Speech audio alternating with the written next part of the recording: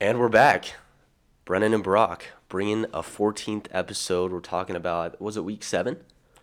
It was week 7. Of Talking about a crazy, exciting week 7 full of upsets. I think it was 6 undefeated teams lost this weekend, right? Yeah, not even counting how many ranked teams lost. Yeah, I think there was Let's see, another handful. 1, 2, 3, 4, 5, 6, 7, 8. 8 ranked teams lost. 8 ranked teams lost. So, I mean, pretty crazy weekend. Obviously, there was the Bama got upset by Tennessee, and what was going on there with the crowd, that was insane. That's what college football is all about. You know, seeing that field covered in orange. They took the goalposts. Took the goalpost. We need to talk about that, actually. Threw it in the river, yeah. They threw the goalpost in the river. And Did you see the GoFundMe? Yeah, from Tennessee. From Tennessee football's account. They tweeted out or something. They were like, hey, we're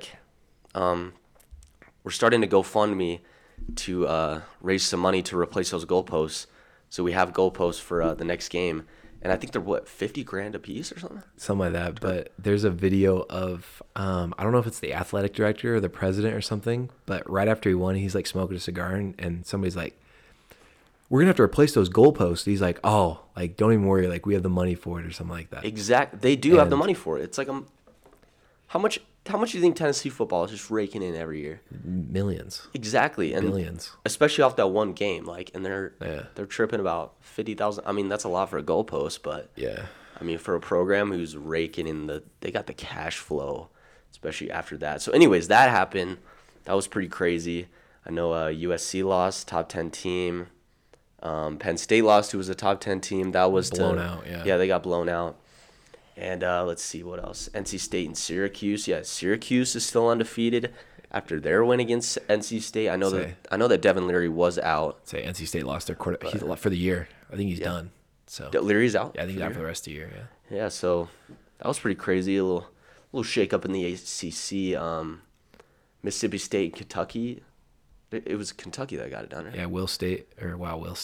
Will Levis wins the Battle of the Wills. Yeah, the Battle of the Wills. So Will Levis got it done on that one. And, yeah, it was a pretty crazy weekend. I think we're just going to start with talking about the Penn State and Michigan. Michigan blew them out. It was 41-17. I know that we both picked Penn State, so 0 for 1 on us for that one. But, I mean, it was pretty close going into the second half. I know, 16-14. At halftime, yeah, I'm looking at it right here. You don't need to think. It is. It was. 16-14. I'm reading it right here. Don't even doubt me. Yeah, that's right. Yeah. I was thinking like 14 for 30 because I was like, yeah, Penn State was winning at halftime, but no, they kicked the field goal. That's right. Yeah. I know. I was right. Because I think you texted me and you're like, it's like Michigan has 18 first downs and Penn State has 1, but they're only down by 2 or something like that. Yeah, that's right. Yeah. It just looked like a lopsided. At halftime. Well, and then the score just told a whole different story. Yeah, I think there's another stat that Michigan ran like 50 plays to Penn State's 18 or something like that in the first half. Yeah. And it's because of the turnovers. But, and I remember texting you. I was like, I hope Penn State pulls this off, Find a way to get this win in the second half.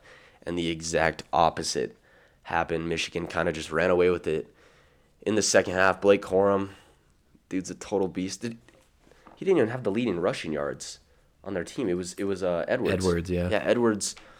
Donovan Edwards ran for it was like 173 on 16 attempts. So, big game for him. Yeah, I think they combined for 400 yards rushing as a team or something like that. Yeah, that's ridiculous. And Penn State was one of the better against the run in the nation. Yeah. So, and I think they only give up like 80 yards a game. Yeah. They just gave up like 400. Yeah. So, as much as I like crazy.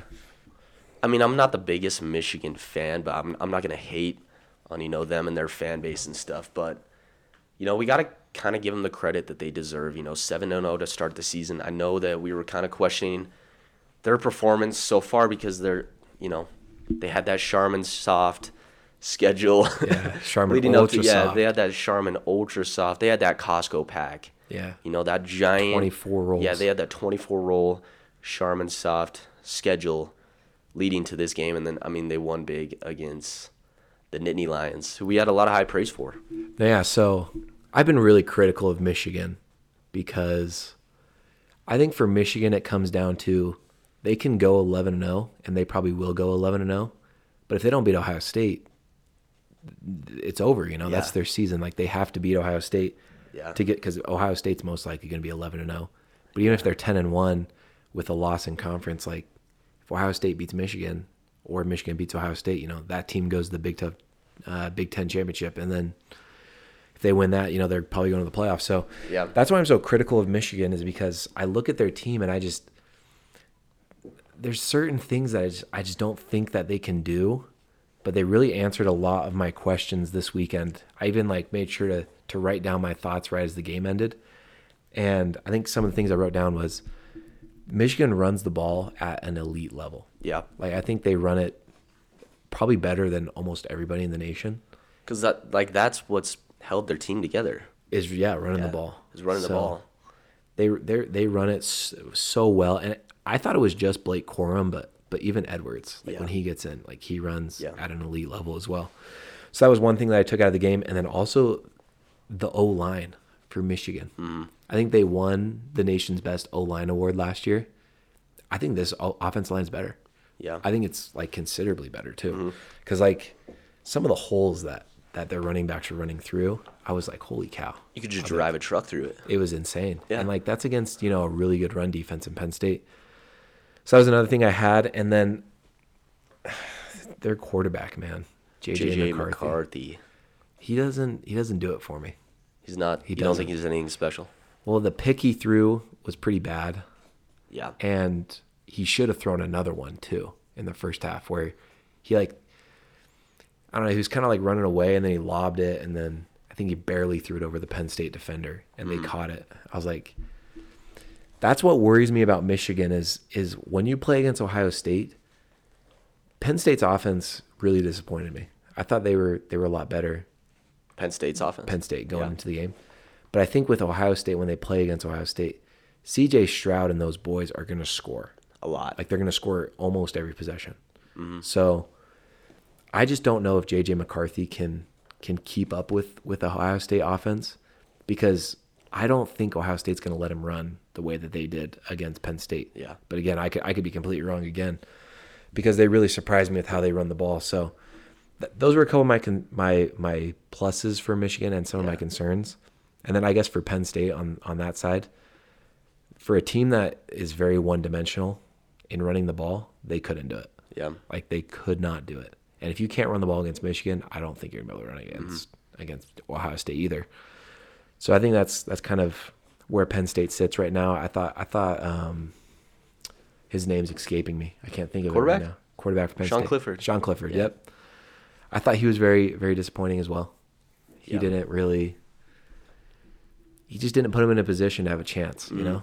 And that was even that way in the first half. They got the 7 points from the pick six, and then he had that crazy run, it was a 60-yarder run that got him their other points. But he just didn't do enough for me. And then, we knew something had to break for Penn State or Michigan. They're both great against the run. We knew that something was going to have to break, and it obviously broke for Penn State's defense. But I actually was I thought really highly of them, because even though they gave up 41 points and it's going to look like the defense sucked, they held them to 4 field goals, Michigan. So the game could have genuinely been a lot worse. If they turned some of those field goals into touchdowns, we could be talking about 50, 60, points given up. So I thought their defense was good with the situations they were put in, but I just think it just shows the levels between Ohio State and Michigan and the rest of the Big Ten. Mm-hmm. So what does this game mean for the Big Ten moving forward when we talk about, a conference champion and, who's going to get that playoff berth? And are we potentially going to see, maybe 2 teams in the Big Ten this year? I think it really comes down to whoever wins. I think the conference championship game is between Michigan and Ohio State. I know that, only one of those teams will be able to compete because of how the divisions work out, but that West Division, or is it East Division? East was with Michigan and Ohio State and Penn State. That East Division is just so much better than the West, and I think Illinois is leading the West right now, right? Yeah, they're 3-1. I just don't think Illinois is going to be able to compete with either Ohio State or Michigan. Mm-hmm. which is unfortunate. So I think it's going to come down. I would be very surprised if Michigan loses a game the rest of the way. I think they'll go 11-0 Up until that game against Ohio State. up until Ohio State, which will kind of depend their season. And then, Ohio State's obviously have a huge test against Penn State on the road in that whiteout, big noon kickoff in 2 weeks. 2 weeks. Yeah. Yeah. So that will be their season. They got to beat Penn State. But even if they lose to Penn State, imagine Ohio State loses to Penn State and then Ohio State beats Michigan. That creates a three-way tie. Three-way. Which would be awesome to see. But yeah, I think. Do we know how they play that out? I don't know. Yeah. I assume it comes down to some tiebreaker that they have. Yeah, some common opponent record. Common opponent, yeah. Probably. But I was really impressed with Michigan, and I think it's good to see what they actually are about. Their offensive line is probably the best in the nation, and they really do run it at an elite level. My worries with Michigan, though, is if you do slow down the run, because I don't think you can stop it, but I think you can slow it down. Yeah. If you slow down the run and make JJ make plays with his arm, I think that's gonna be the key. But that's gonna be the key. Who can slow down that run? I don't even know if Ohio State can. Yeah. It genuinely might be. Ohio State, the way that they can win the game is just score more. Yeah. So, it's going to be a really good game in Columbus at the end of the season. But, yeah, I don't think you can stop their run, but I think you can definitely slow it down. It's the race to 60. It's the race to 60 points, basically. Literally. So, it's going to be interesting to see when those two teams line up. But I think Michigan answered a lot of their critics, because I still think Penn State is a really good team, but I think there is a clear break in talent between Michigan and Penn State. And so it'll be interesting to kind of see how they fill that talent over the coming years to be able to compete with Ohio State. Yeah, we're not even really Michigan. talking about, the real elephant in the room, and that being Michigan has to play Michigan State in a couple weeks. I know that that's going to be in the big house, but, they're pretty close. A couple hours between campuses, I'm assuming. Right? Michigan State has won out of the last 9, I believe. I think Michigan State has won 6 out of the last 9. 6 out of the last 9. So Michigan State, they're sitting at 3-4 right now. Look really bad. They look really bad, but but it's a rivalry game. It's a rivalry game. Anything could really happen. Yep. If Michigan goes down there, then that could really shake things up in the Big Ten. But other than that, I don't really see much, happening within the East. Yeah, I kind of expect Michigan to be undefeated going into that Ohio State game, and Ohio State, if they cruise past Penn State, who's now 16th in the country, they'll probably be undefeated going into that last game of the regular season, right? Yeah, but I think even for Ohio State now that Michigan beat Penn State, I think they can technically lose to Penn State now and not have that be the end of their season, because it's going to come down to that Michigan game at the end of the season. So it's going to be really interesting to see how that goes. And I think maybe what if they're both undefeated going into that game, and then, whoever wins, Ohio State beats Michigan, other teams 1 loss, other teams undefeated, and then they go on to win the championship, the winner of that game. So then they're in undefeated, ran the table in the entire season. Then what about that 1-loss team? Say Michigan lost back to Ohio State. Are they in? That's going to be the real question. Yeah. Because there's still so much that has to happen. And I think we spent like an hour just talking about before this. Scenarios with the playoff and with conferences. So we honestly should just hit record and then posted that for the episode. But no, yeah, it does beg a question. Say like Michigan beats Ohio State at the Big House, goes 13-0, or not at the Big House, in Columbus. Yeah, it's in Columbus. And say Ohio State's 11-1 with no conference championship. Like, do they still have an argument to get into the playoff? So it's going to be interesting to kind of see what happens these next couple of weeks to work that out.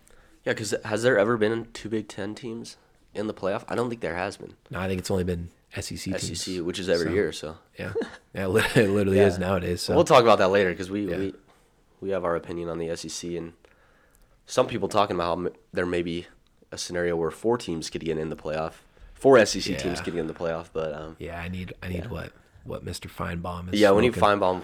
He's our next guest. Yeah. We'll bring Feinbaum into Introducing Paul Feinbaum, talking Yeah. about SEC, Yeah. how Missouri barely losing to Georgia is probably the hardest place to play in the nation. Exactly. For Georgia. Is that what he So said? somebody brought up that Oh point. my gosh. They're saying that losing at Missouri is a very good loss. We might just have to have like Or barely winning at yeah. Missouri because it's a tough place to a play. whole episode just bashing on Feinbaum. That might have to be like a special that we come up with soon. But yeah, that's kind of what went down this weekend for the Big Ten, and a couple scenarios, for how things might play out in that conference. All right, the next one's gonna be probably the game of the week, maybe game of the year. Game of the century. Game of the century was Bama losing to Tennessee in Knoxville. Crazy, I don't know, crazy environment. Crazy everything. It's hard to even explain. If you didn't see any of that, just turn on your TV. I'm sure there's going to be some clip of what was going down. Hendon Hooker got it done. What a guy. And was able to beat Bama in such a high scoring game. I was impressed with Tennessee and how they were able to put up 52 points on this Bama defense. So much talent, so much NFL caliber talent on that side of the football. So I was impressed with Tennessee. I actually picked Tennessee, so I was right. Yeah, going against Bama is risky, man. Yeah, Brock picked Bama because he just doesn't pick against Bama anymore. Not anymore. No. So it came back to bite him, but it was good to see Bama go down. In my opinion, yes. It was a win-win for me. Picking Bama, if they win, I get the credit of picking Bama over Tennessee. But if Tennessee beats Bama, I get the happiness of watching Alabama lose. So I was in a huge win-win situation there, That's smart. I don't dislike my pick because it is hard to pick against Alabama. I just think Tennessee needs more credit for what they did. Yeah. Because I think they really genuinely, like, what was the halftime score? It was close. It was like 28-20, wasn't it? Let's see. 28-20, yeah, for Tennessee. Tennessee was up. And Tennessee dominated the whole first half. Yeah. I thought it should have been a lot more than that. Yeah. So the fact that, the game was so close at halftime was, a huge credit to Bama. And then I know they came out and tied it up at 28, and then it was just kind of a shootout the rest of the way. But, man, Hendon Hooker, he's – I heard Joel Klatt finally say that he's finally in the Heisman conversation. Finally. I think he's been in the Heisman conversation. We've been talking about him all year. But now he's been a beast. I think it's – unfortunately, I hate to say this, but I think it's a two-horse race right now. Between Hendon Hooker and C.J. Stroud. Ooh. I don't think Bryce Young's in it Not even anymore. the conversation. Why? Sitting out against Texas A&M with the injury, I think is really just going to make it so he can't repeat back-to-back. You calling him soft? You're calling Bryce soft. I'm not calling him soft, but I thought he should have played against Texas A&M. Like, obviously they ended up winning, so it didn't really matter. But barely though. Like hearing Joel Klatt talk about the injury and kind of inform people, since it's something that he went through, he made it sound that Bryce Young should have played against Texas A&M. So because it was just what was it, a sprain? AC joint sprain, yeah. Whereas I think Joel Klatt, I think we talked about it, how he tore his. Yeah. And he still played a couple weeks later. But yeah, like Bryce Young still came out and did his thing. Like I don't think the loss is at all on Bryce Young. I think 17 penalties or something for Alabama. You can't have 17 penalties and expect to win.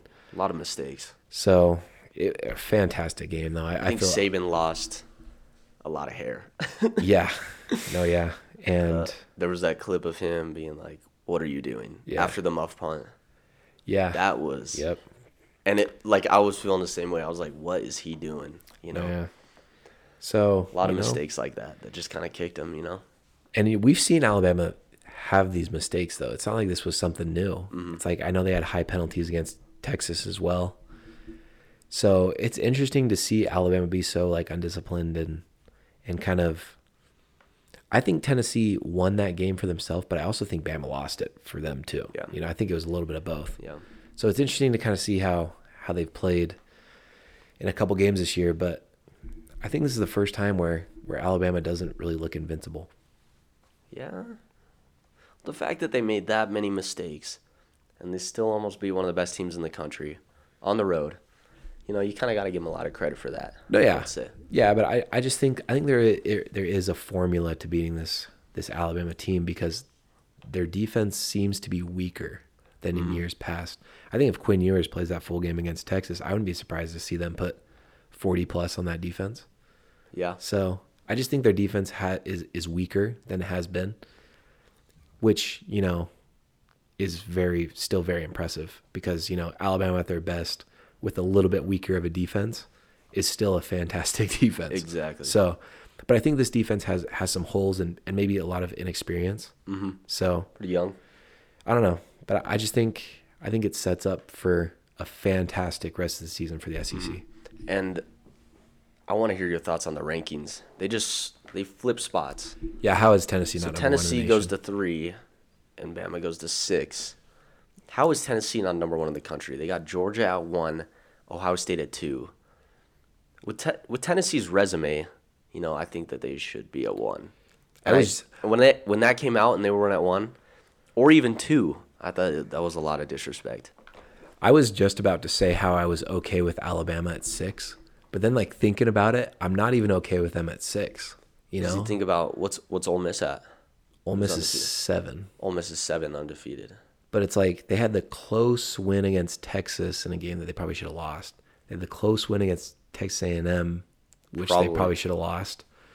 I think you could make the argument that Alabama should be at 10. Yeah. Maybe. So SEC bias though, playing full part, but not even SEC bias. It's Alabama bias. Yeah, they're ahead of Ole Miss.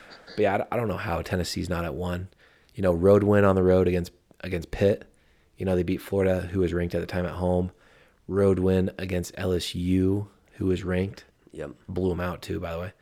And Florida the win against Alabama. Florida, right? So did you say Florida? Yeah, Florida. Florida game Florida day. at home. So, I'm really disappointed that they're not at number 1. I think they're deserving. I think I saw someone compare their schedule next to Georgia's, and it's just besides Georgia's blowout win of Oregon, which I think we've all decided was kind of not like a fluke, but Oregon's a different team. Yeah, it wasn't the best Oregon. So I don't know. I think they should definitely be 1. I think it's really disrespectful that Tennessee isn't 1. But they're gonna get the chance to definitely prove. Oh yeah, that they're number 1. Definitely. They got Georgia in 2 weeks. Something no, I think it's maybe 3. a little bit down the line, but their schedule is brutal. 3 weeks. 3 weeks against Georgia on the road. Top to down or top to bottom, their schedule is brutal. I mean, we mentioned the teams they beat already and had to play. Now they got Georgia on the road in 3 weeks. Kentucky at home in a couple weeks. Kentucky at home, that's very underrated. Then it softens up a little bit. They got Missouri, South Carolina, Vandy, but hopefully not Missouri on the road though. Oh yeah, because that's the toughest. Yes. That's the toughest road game in the nation. So, no, yeah, but I'm really happy for Tennessee. Seeing their fans, celebrate the way they did. It was really awesome. But I think what sucks about the SEC is I just still don't. I think it's a year. I don't know. I just don't think Tennessee can do it. Get to the playoff. Because to get to the playoff, they have to first beat Georgia on the road. Then after they beat Georgia on the road, they have to beat Alabama again in the championship game, neutral site. That's so hard, to beat Alabama. Are they in the same division? Georgia and them are, yeah. Georgia and Tennessee, okay. Yeah, and then Alabama's on the other side. So realistically, everything's still on the table for Alabama. They just got to beat, Ole Miss, and then I think, then Auburn. But so I think they're guaranteed to be in the championship game. But the fact that Tennessee has to beat Georgia on the road, and then if they do that, they have to then again beat Alabama again. It's so tough. It's so tough to ask. And I think that's what's really disappointing about, how the SEC is set up is you have to not only beat everybody in your conference, but then you have to beat the gauntlet of Georgia and Alabama. So I hope they do it. I'm not saying they can't do it. I think they have all the talent in the world, and I think Hendon Hooker is generally playing out of his mind right now, but that's so much to ask. Yeah. To beat, Georgia on the road and then Alabama again. So we'll have to see how that goes out for Tennessee. Yeah, it's just kind of, interesting. SEC is starting to get shaken up a little bit, and we'd like to see some more madness, because Oh yeah, we haven't even really talked about Ole Miss, yeah. undefeated. They're sitting there at 7. They're sitting there, seventh in the country. Probably should be higher than Bama. I don't know why. Because Ole Miss, they beat Kentucky. I mean, they got a semi decent resume compared to Bama, who has one loss, could be two, could be three. So I mean, the bias plays into that a little bit for sure. But maybe Ole Miss gives Bama a run for their money, and maybe we see an Ole Miss Tennessee SEC championship. How fun would that be? That would be crazy. I would love to see that. It'd be just something refreshing, Yeah, something different. something different for once. But yeah, I think. But then Bama they'd still find their way in the playoff. They get that fourth spot. Yeah. So I don't know. I think there's still a lot of important games left to be played in the SEC. Obviously, if Ole Miss beats Alabama, then Alabama's done, and Ole Miss is going to run away with that division. So I think we shouldn't be sleeping on Ole Miss, but I think it's really good to see another team potentially have a shot. Mm-hmm. Two teams actually technically. I don't even want to rule out Ole Miss yet. Yeah. But this is probably the most competitive the SEC has been, and it's crazy because all it takes is Georgia beating Tennessee and Alabama winning out to just get Alabama, Georgia, in that SEC championship again. Or I mean, so, LSU's 3-1 in conference. Yeah. So I think there's 5 legitimate teams who have a chance to win the SEC.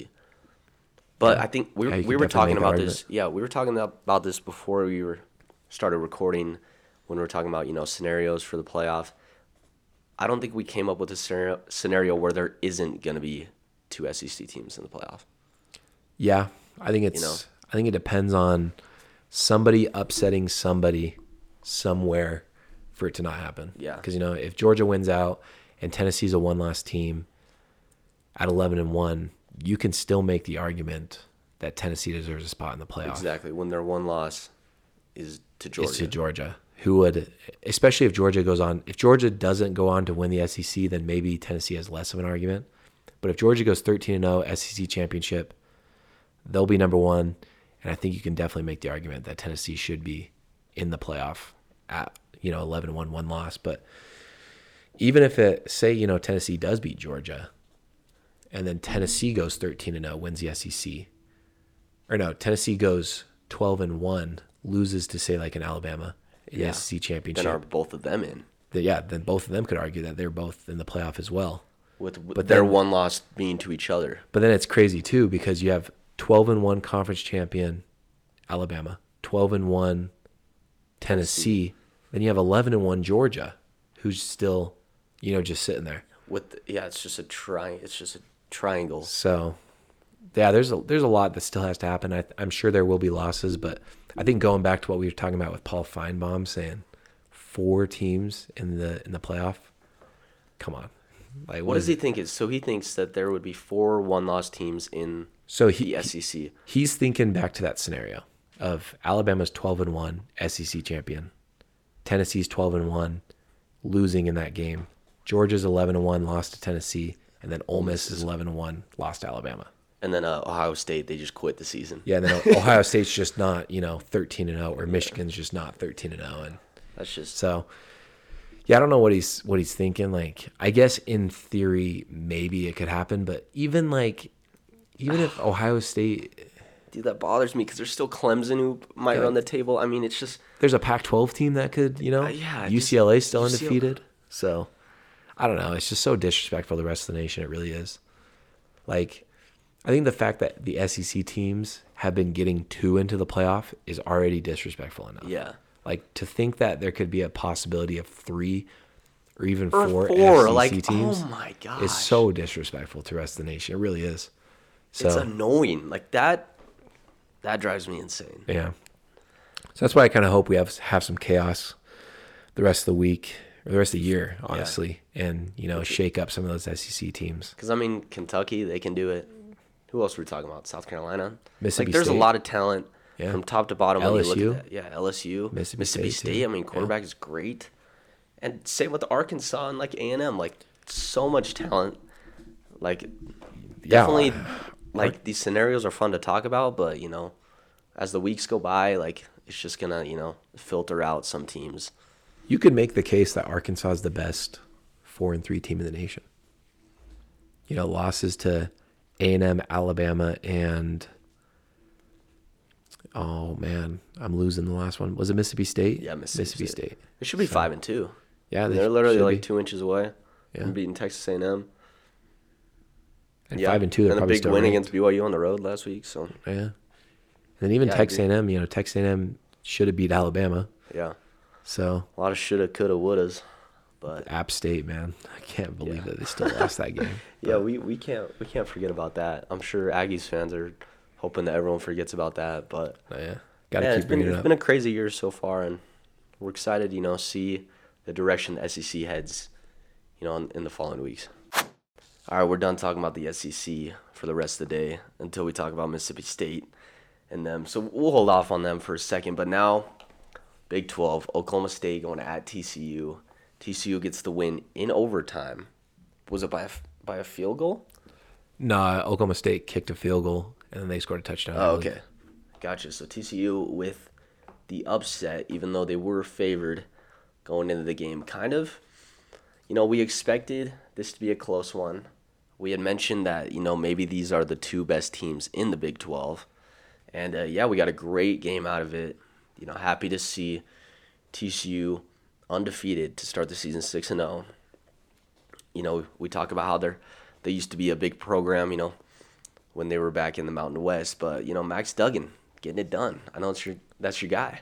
Max Dougie, man. Max Dougie. Max Dougie, dude. I love him. Teach me how to Dougie. Teach me how to Dougie Duggan, dude.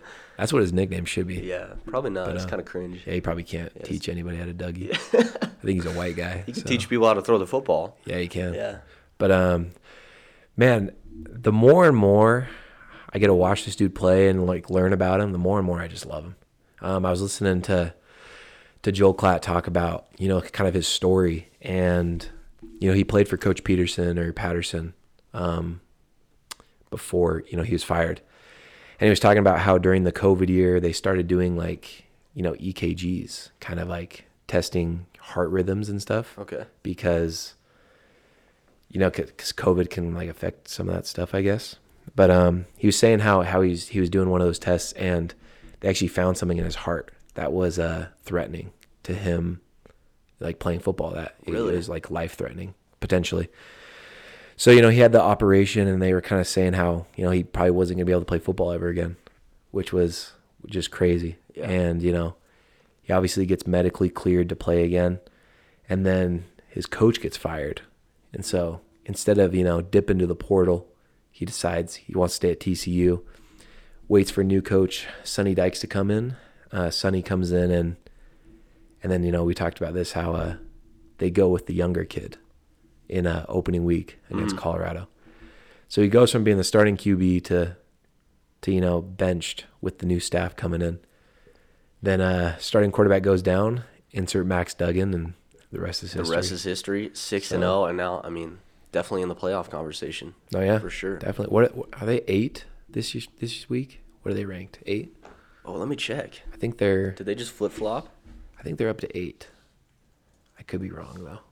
Man, we are prepared. Yeah, We are very much prepared. Let's see. 8. Yeah, They're at 8. yeah. So they're up at 8. Where did Oklahoma State drop? Only to 11. So Yeah, still a lot of respect for OK State, but yeah, this was a fantastic game. Early on, I thought Spencer Sanders was just going to take control, but TCU stayed in the game. Took the dub. But for Oklahoma State, it's kind of like where do you go from here? Because your season's definitely not over. Mm-hmm. You're still going to probably finish in the top 2 in the Big 12, and then you're going to go to the championship game, maybe even get a rematch against TCU. Depending on how that works out. I would expect that to happen. Yeah, so the season's definitely not over for Oklahoma State. It's definitely disappointing. You never want to lose games, but definitely doesn't get any easier for them. I know they got Texas this week at home. That's gonna Oak State? Yeah, that's going to be a phenomenal that's game. gonna be a fantastic game. So, yeah, That'll- everything's still to play for Oklahoma State and Spencer Sanders. Yeah, the Big 12.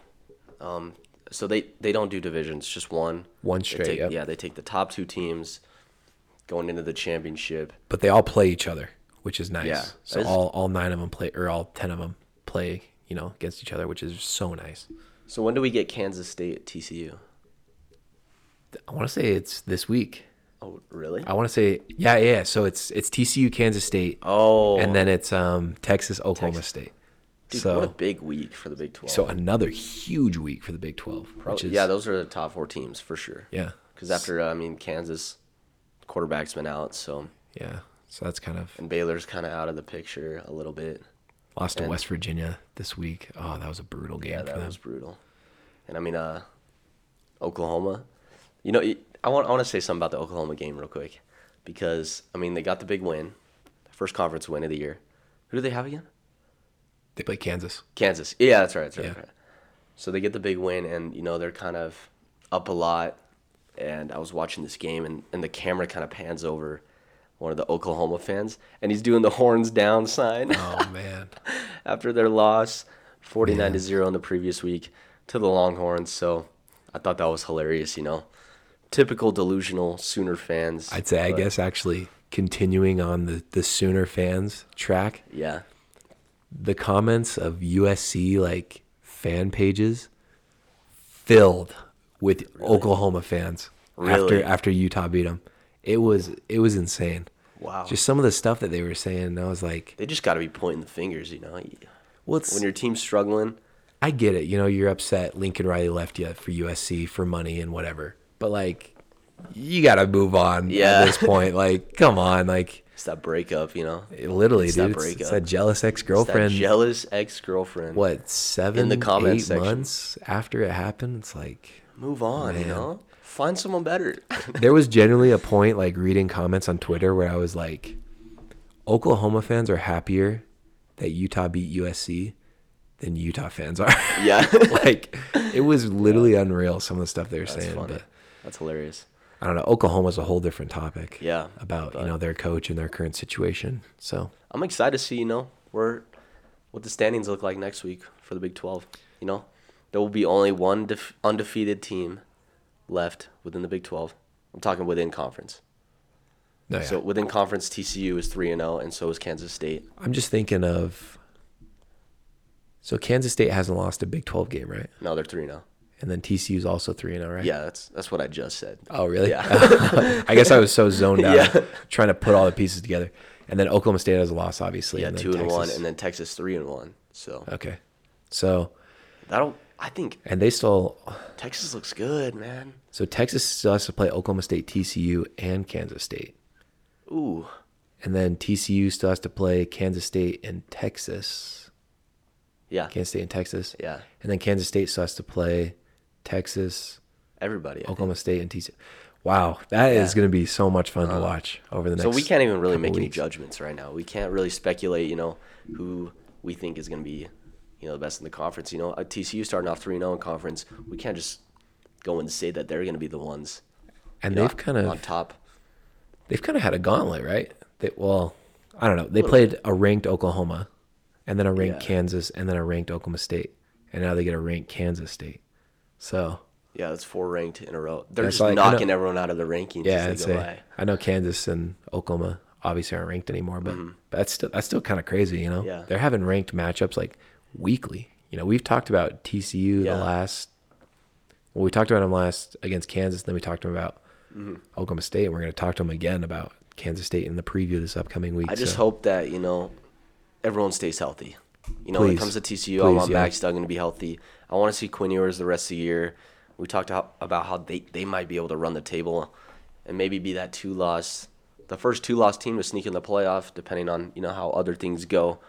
But yeah, I just hope everyone stays healthy because that's where we're going to see the real best team in this conference. And usually with the Big 12, it's Oklahoma and everybody else, but now it's totally different. There's 4 teams that could win it. And last year Baylor won, and they're starting off conference 1 and 2. Yeah, and I guess until Kansas lost this week, you could make the argument that Kansas was still in it, but they got a little bit more of a uphill road. But I guess technically they still have everything to play for because they still got to play Oklahoma State, Texas, and Kansas State. So, and TCU maybe. No, they'll play TCU. Yeah. So, I don't know. I think all 4 of those teams, when I'm looking at the Big 12 list, I think those top 4 teams all have a legitimate chance to make the playoffs. Yeah, literally. So Even Texas, who has 2 losses. yeah, it's gonna be so interesting. Yeah. And it's crazy I would too I because would like to see a Big 12 team, in the make it playoffs. this year No, yeah, after their absence last year. and it's interesting too because Kansas State's one loss right now is to Tulane, who is ranked this week now. Yeah. They're at 25, but like Tulane's just not somebody you think of as a program you should be losing to. Yeah. So But still, if you're a 1-loss conference champion, you're still in. yep, exactly. Everything to play for. Everything to play for the The Big 12. Big 12, yeah. So we've been covering every conference, every Power 5 conference. So I think it's time to give the ACC some love. NC State, ranked 15 in the country, going at number 18 Syracuse. Syracuse is able to get the win, stay undefeated. They won 24-9. NC State moves to 5-2 and 1-2 in conference. Their 2 losses being to Syracuse and then to Clemson 2 weeks ago when they had game day there. And Syracuse remains undefeated, 6-0, 3-0 in conference. And I know Devin Leary was out, so that played a big role in the NC State being unsuccessful to score a touchdown at all with their backup. And Syracuse 6-0 to start. I know I picked Syracuse to win that game. You picked NC State. So looking back at the TCU, we both picked TCU, so we both got that one right. But out of the 4 games, I'm 3 out of 4, and you're 2 out of 4, I think. I'm 1-3. No, wait, let's see. Are we done? Because we did Penn State, Michigan. We both picked Penn State. So that was 0-1. And then, Alabama, that's right. Yeah, 0-2. Yeah, you're 1-3. I'm 1-3. Yeah. And I'm 3-1. I'm back, baby. Yeah, he's back. Oh man, so it was pretty cool to see Syracuse get that win. I think. What did you say? They're overrated. Yeah, I'm still sleeping on them. I'm still fast asleep. Still, So if they beat Why? Clemson this week, they can open my eyes. that's a good for sure. win. That's a good win. They won by 15. Yeah, maybe, I don't know. Maybe NC State was a little overhyped though going into the season. They don't have their quarterback. But I will give Syracuse this. The 2 things they do really well is what can make a very good football team. They run the ball very efficiently and they play really good defense. So those are 2 things that you really need to do to be effective as a football team, and Syracuse does do both of those. The reason I don't think they're special is, I don't know. They just haven't beat beat NC State. That's great. Oh my gosh. But beat Clemson this week or compete with Clemson, and you'll open my eyes. But if they go to Clemson and lose by a couple scores, I'm asleep. I'm still sleeping on them. And all right. I know they have a gauntlet of a schedule the rest of the way. They still have to play Clemson. They still have to play Wake Forest. They still have to play Florida State. So they'll get the chance. I want to say North Carolina might be in there as well. I'm not 100% sure. But they still have to play a gauntlet of a schedule.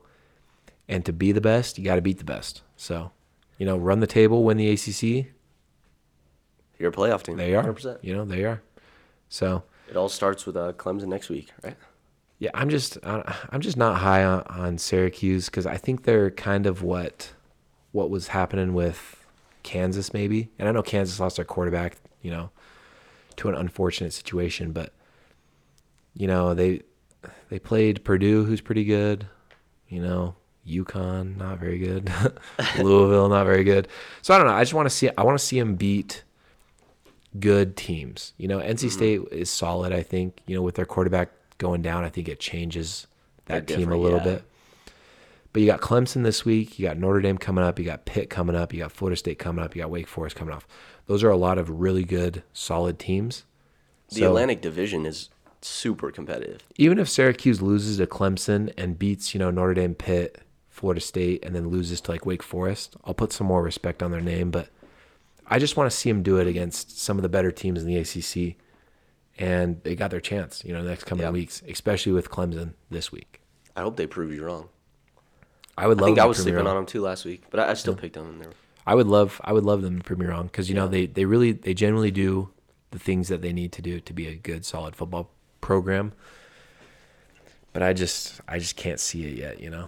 Even watching that game against NC State, I just wasn't that impressed. They got to slow down that Clemson offense. Yeah, and they got to throw at those corners. Yeah, those corners that they picked up in the classrooms. Yeah. So Random walk-ons, probably. yeah. So Syracuse has everything left to play for. I think it sucks for NC State that they lost their quarterback. I think I commented on our Twitter account when they announced that Devin Leary was out for the season, and I think I said something like, "Oh, it doesn't matter, NC State's already out of it," or something like that. And someone like responded to my tweet and said, "You obviously don't know how injuries work," or something like that. And I was like, "What?" I was like, "What was he saying?" He was saying that injuries like are out. Are play like a factor or something. They don't play a factor? They do play a factor. They do? And I was like, yeah, that's why NC State's out of it or something like that. I don't know. Oh, man. It was a really weird like situation. I didn't really understand what he was trying to get his point across. Yeah. But keep bringing the tweets. Or no. So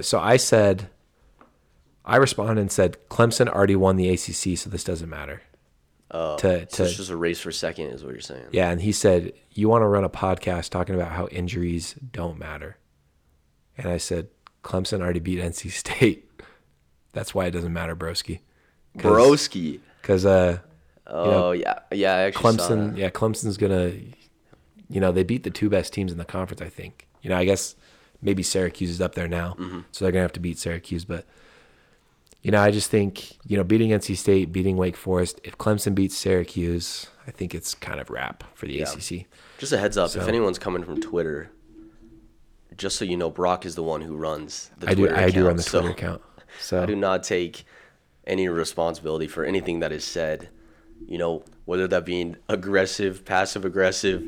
It's not coming from me, all right? It's coming from Brock. I'm not rude to anybody on Twitter. I just kind of, I throw my takes out there. Yeah, a little jab. So they entertain me because I know what you're doing. Yeah. I know your tactics. So I just put my takes out there into the Twitter world, and some steam and takes. Some people don't like them apparently. Yeah. So I guess I offended some Michigan fans a couple weeks ago when I said Indiana was going to beat them, and then they almost did because they played them very competitively.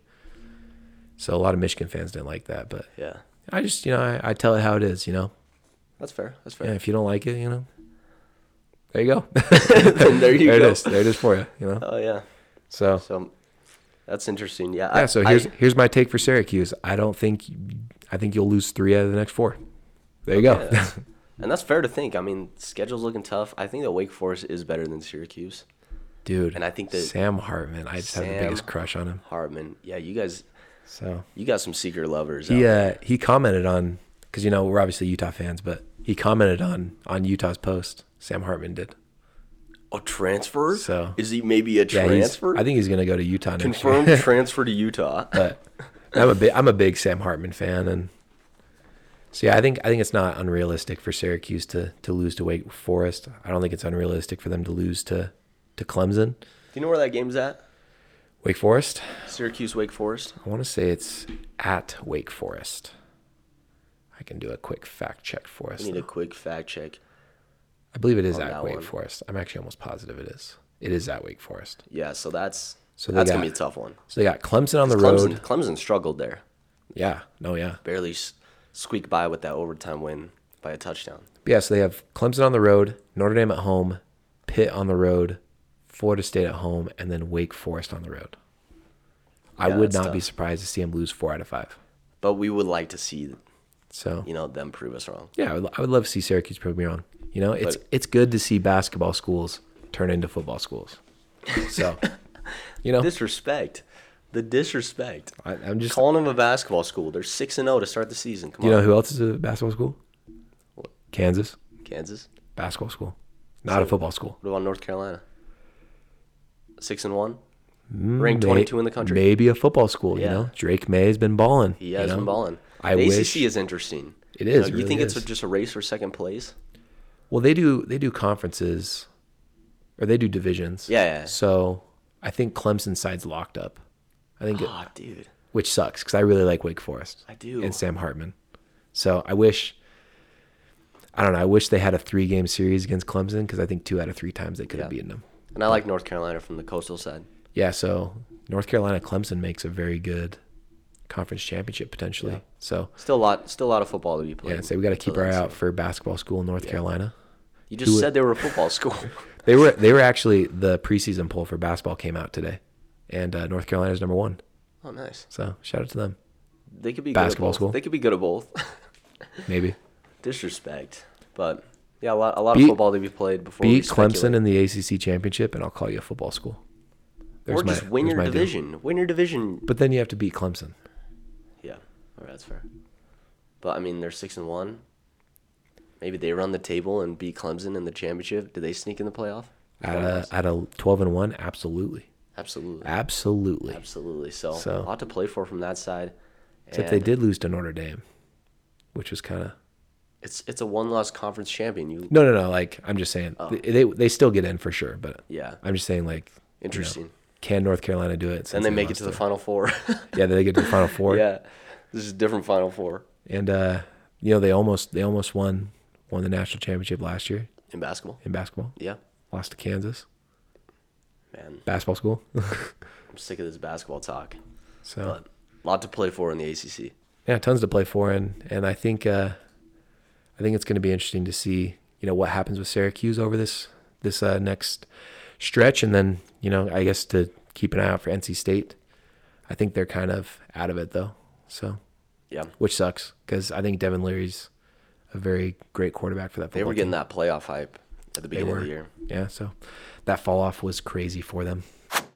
I know we already talked about the SEC and gave our take on that situation so far, but one of our big games that we had anticipated was Mississippi State going at Kentucky.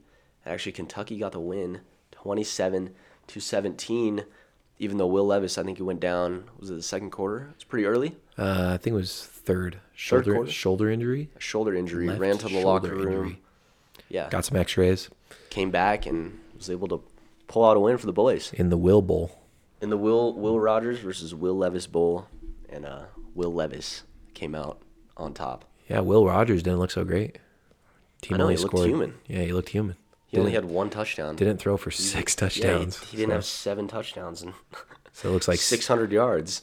And luckily, C.J. Stroud didn't play this week though, so he still might be towards the top of touchdowns in the FBS. Mm-hmm. So yeah, still tons to play for Mr. Will Rogers. You actually did. You picked Kentucky to win this game. I did, yeah. Yeah, so I thought Will Levis would get it done, and I don't think he's necessarily the reason they won, but I was surprised when you actually picked them because you've been on the Will Rogers train all year. Yeah. And to have you pick Will Levis after, who did they lose to? It was the previous week. South Carolina. South Carolina. Yeah.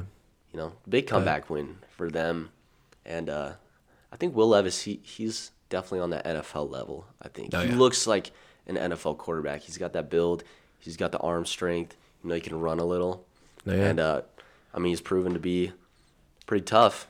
I think it was the game against Ole Miss where he broke his finger. He, dislocated it, and then they popped it back in, and he was back out on the field. X-rayed this last game, and he's back out, leads his team to the win against the Bulldogs. Huge. Dude he's battle-tested. He's tough. Yeah, he's a tough dude. And I want to say he had another injury coming into the Mississippi State game. Played through that, had the left shoulder injury. So this dude is made of glass, man. But tough as nails. Tough as nails, though. Made of glass. But tough as nails. Tough as nails. That's a tongue twister. Yeah, Kentucky's running back went crazy, too. I think he had a really good game for him. 196 yards. They gave him the ball 30 times. I guess you kind of have to when your quarterback goes down. When your quarterback's in the locker room. Yeah, that's fair. Yeah, but I think, for Mississippi State, they're going to have some tough games coming up. I know they got Alabama this week. Yep. So, Will Rogers has to get back to playing like Will Rogers. And for Kentucky, I know they have Georgia coming up, and I want to say Tennessee as well. So 2 teams that we think could make some noise, shake up the SEC. And we'd like to see, get one of those big wins, an upset win. Yeah, just imagine, because with 2 losses in conference play, it's a little bit tough to kind of run the table and get into that conference championship game because not many SEC teams lose twice. Yeah. So I think for these 2 teams, their role is just to create complete and utter chaos for the SEC, which we want to see. Yeah, just start beating teams. So when they play Bama, they'll both be coming off that loss. But it's Yeah. hard. You know, it always sucks to be that team that has to play Bama after a loss because they usually get On the road too. on the road in So- Tuscaloosa. So that'll be one to look out for. But One of the I think we'll have that as a big game for our preview this week. yeah, if they could pull that off, I would be so happy. So nice. See Bama have 2 losses, kind of like crush their playoff chances. I'm sure that there's some way that they could get in. Maybe Well, I'd say if they somehow are able to get in the SEC championship. listen to this though. So Alabama's got 1 loss. Mississippi State has 2. Mississippi State beats Alabama this week, so they both have 2 losses. Alabama beats Ole Miss, and then Mississippi State beats Ole Miss. You got a 3-way tie, top of that division, 2 losses. Then SC State or Mississippi State would have the tiebreaker on both, right? Well, then it'd be a 3-way tiebreaker because Ole Miss would have the win over. Or no, wait. Because then Mississippi Yes. State would have beaten Yes, both you're of them, right. and they would be in You're the right. championship. Yeah, it would be Mississippi State. You're It's right. everything to play for. Yeah, Don't count them out, and I would love to see that happen. yeah, I would love to see I that would too. love. Get Will Rogers in that SEC championship game. And then at that point, if they win the SEC and they're a 2-loss team, they're in because you know the SEC's getting 2 teams in Oh yeah. for sure. Who are their losses to? Kentucky, obviously, and then who's the other one? Kentucky and then LSU. They lost to LSU. Is LSU in that division? Because I think that would create more chaos. I think they are. I think LSU is in that division. they are. So yes. someone would have to be LSU to create a 4-way tie, and just to create the ultimate chaos. ultimate utter madness. So And then we have a 4-team game. yeah, they just probably won't happen, but yeah. hey, we can dream, right? Yeah, we can dream for sure. All right, last Power 5 conference we're going to talk about before we wrap things up.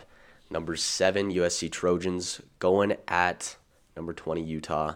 The Utes got the win on the 2-point conversion, last play of the game. Or I guess it wasn't last play of the game. It was about 50 seconds left. Last They won- meaningful yeah, play of the game. Last meaningful play of the Yeah. game before, obviously, USC failed to convert on the following drive. But the Utes won 43-42. What does this mean for the Pac-12? Crazy game. Absolutely Crazy. Oh, crazy. yeah, crazy game. And I think even before we kind of dive into this Utah game, we got college game day going up to Eugene Yeah. for UCLA and Oregon. So a big couple weeks for the Pac-12 for sure. But And another big thing about the Pac-12, Colorado getting a win. getting Rush their in the first win. field. Do you know what's so great about Colorado? The loyalty The loyalty with those of the fans, man. 0-5. 0-5, and that place was packed for Yeah. that game against Cal. And it's not even like they're playing someone good. It was Cal. Yeah, it was Cal. And that place was packed. So shout out to Colorado fans, That man. was awesome. I hope one day you guys can get back to Yeah. being, really good. Because they were like top 10 a couple years ago. And say y'all deserve it for real. But Yeah. yeah, Utah, man. Let's see. Cam Rising. I'm Let's trying start with to- him. Great game. I was actually going to start with Caleb Williams, All right, we can start with him. but because I was just going to say, I've seen Andrew Luck, I've seen Marcus Mariota. Let's get some context. We were both at this game. Oh yeah, We were both there. we have seen Andrew Luck play against Utah. We've seen Marcus Mariota. We've seen Jared Goff. We've seen Sam Darnold. We've seen great quarterbacks up at Rice Eccles play against Utah. I think Caleb Williams is the best out of all of them to ever play at Rice to ever Eccles. play at Rice Eccles. Whoa. Some of the throws, Yeah. and granted, Utah wasn't very good at getting to him. This is probably one of the worst defensive lines Utah's had in a while. So, which is crazy being said because they're still, really, really talented.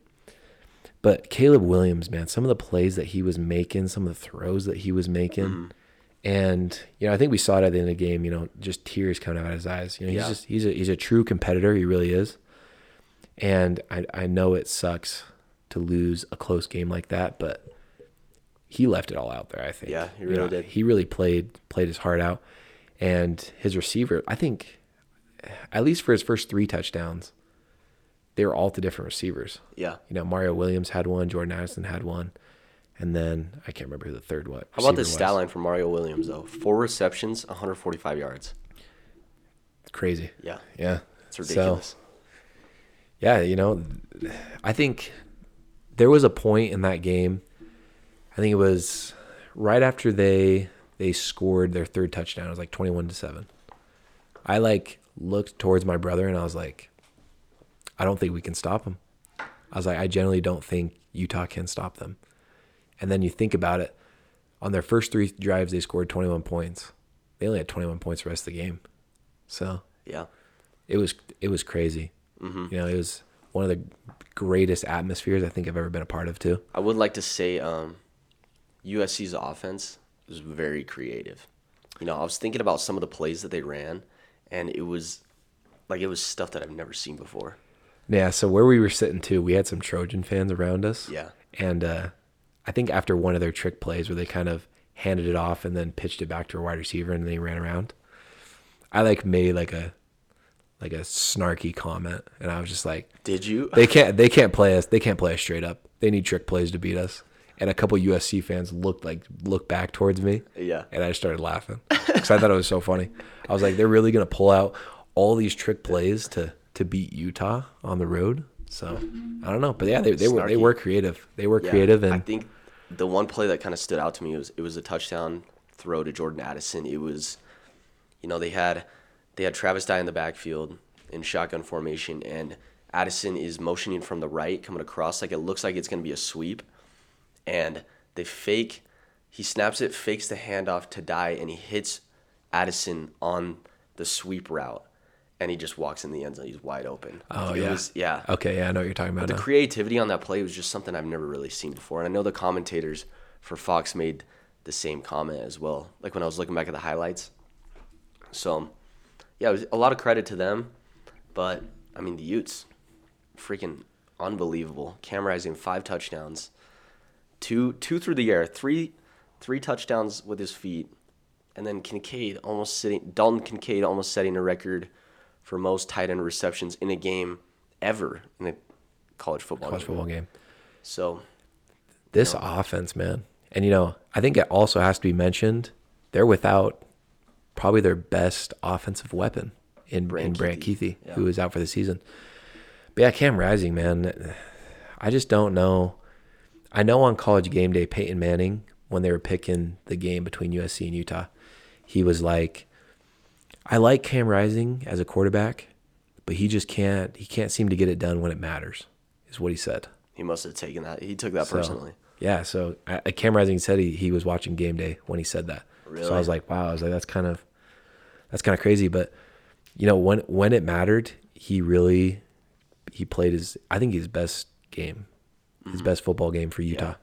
And it was crazy, you know, some of the throws that he was making, some of the runs that he was making, especially on like, you know, 3rd down, 4th down. Mm-hmm. Obviously had, you know, the QB sneak that got him a touchdown. He had the fake to Mekhi Bernard that he walked in on. Yeah. And then obviously, you know, the 2-point conversion. Well, the 4th and goal. Oh yeah, the fourth and goal with the Dalton Kincaid coming across and making the block. Yeah. And then, you know, the 2-point conversion. 2-point conversion. Yeah. So what a night. Crazy, man. It was wild. It's probably the loudest, sustained loudest I've heard that stadium be. I think when Covey took the punt last year against Oregon to the house, I think that was the loudest moment I've ever heard. But like that whole final drive for USC, man, it was deafening in that place. Yeah. So it was crazy. Yeah, it was crazy.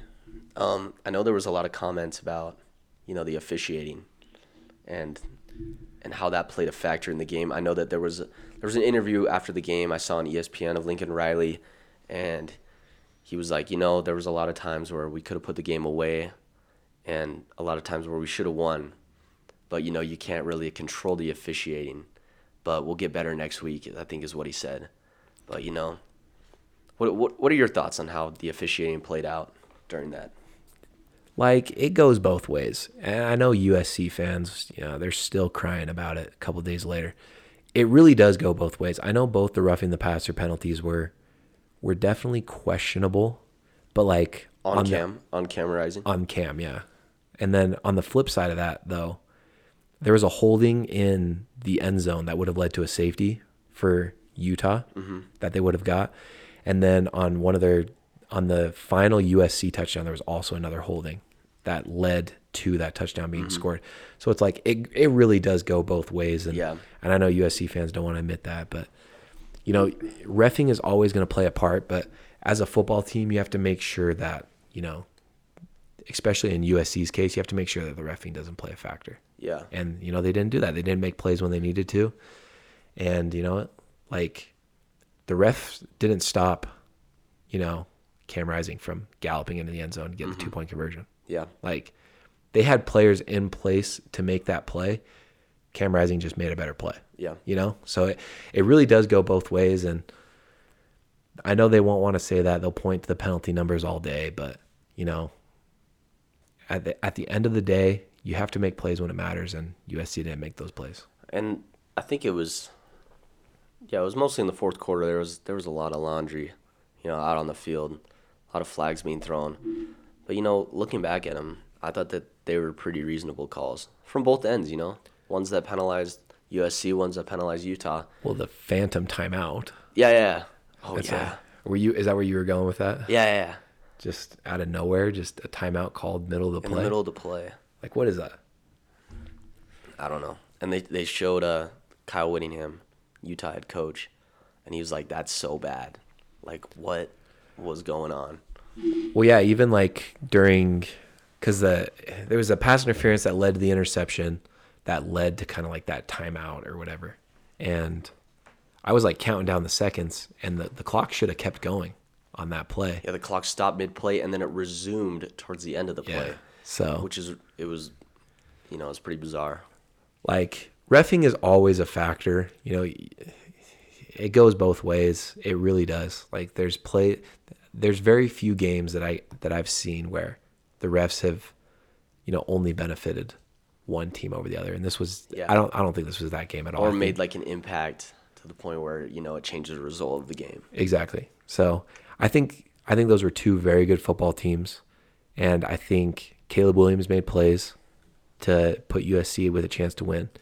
But I think Cam Rising made plays, and Dalton Kincaid especially. Yeah. I think both of those guys made plays to put Utah in a chance to win the game. They obviously made the call, I think Cam Rising said once they crossed the 50 is when Kyle Whittingham told them that they're going for 2. Oh, really? So it was before they even scored the touchdown. So they knew. So it's like they knew they were going for 2 way before. And in USC's case, like, you didn't stop them. Like, they went down the field 70-something yards and scored that touchdown, which led to the 2-point conversion. Yeah. So, I wish that, Lincoln Riley would say, that was our opportunity to win the game, instead of just being like, we should have put the game away, but we can't control the officiating. It's just like, there were some things in your team's control that could have, resulted in you winning that game. And I think on the flip side of that too, Utah fumbled at like the 10-yard line. Yeah, in the red zone.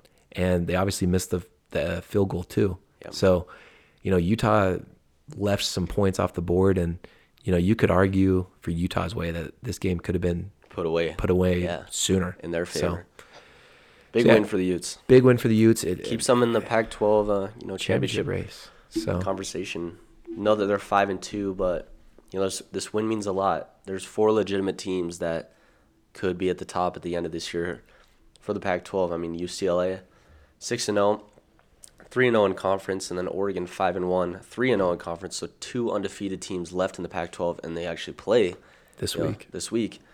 So. And then USC 4-1 in conference, and then the Utes 3-1 in conference.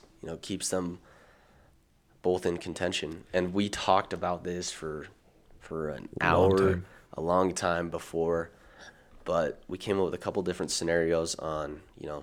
There's a lot of football left to be played, but there's a scenario where any 4 of these teams could be Pac-12 champions at the end of this year.